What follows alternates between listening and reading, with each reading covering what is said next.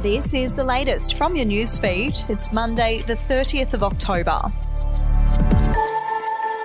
Co-stars have led an outpouring of tributes for Matthew Perry, the actor beloved by millions of TV fans for playing Chandler Bing in Friends.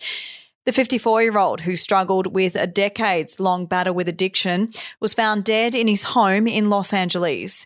Police were called to a house at 4 p.m. local time, saying they had attended the address for the death investigation of a man in his 50s. Premier Anastasia Palaszczuk has again failed to appear at a rally against youth crime happening outside a building she was in, this time sending a Labor backbencher who proceeded to mock protesters as a rent-a-crowd and bloody LNP. Ms Palaszczuk and her ministers were attending a community cabinet meeting in Townsville, Queensland Country Bank Stadium on Sunday when a group of protesters converged on the venue. We'll be back after this.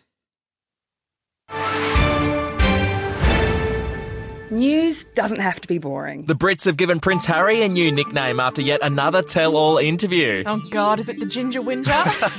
Let the team at news.com.au get you up to speed each day with their podcast, From the Newsroom. A couple were busted joining the Mile High Club. Well, I guess they can't fly Virgin anymore. Politics, sport, red carpets, royals. Get all the goss in just a few minutes. Follow From the Newsroom wherever you get your podcast from.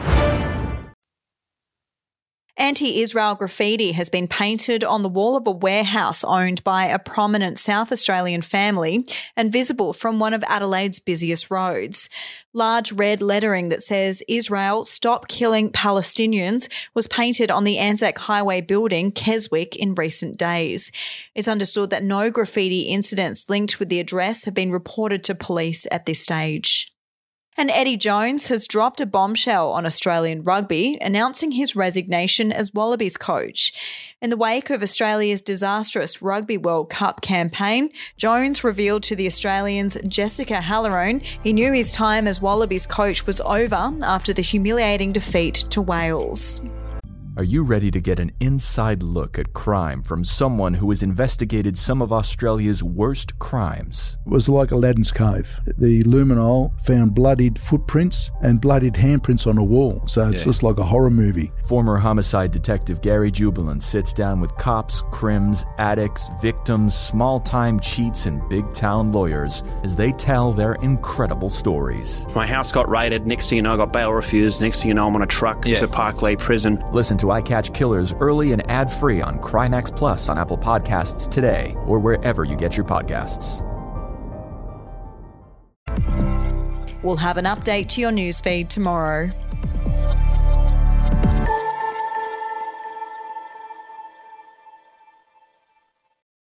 Are you ready to get an inside look at crime from someone who has investigated some of Australia's worst crimes? It was like Aladdin's Cave. The luminol found bloodied footprints and bloodied handprints on a wall, so it's just like a horror movie. Former homicide detective Gary Jubilant sits down with cops, crims, addicts, victims, small-time cheats, and big-town lawyers as they tell their incredible stories. My house got raided. Next thing you know, I got bail refused. Next thing you know, I'm on a truck to Parklea Prison. Listen to I Catch Killers early and ad-free on Crimex Plus on Apple Podcasts today or wherever you get your podcasts.